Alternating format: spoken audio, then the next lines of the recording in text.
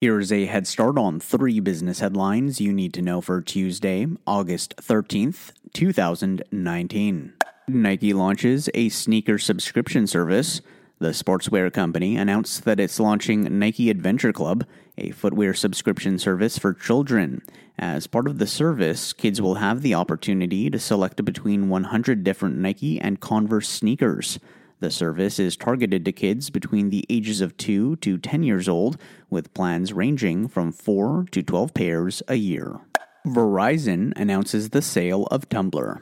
The telecommunications company announced that it plans to sell the social media network to Automattic, the parent company of WordPress. Tumblr is home to over 475 million blogs. Terms of the deal were not disclosed.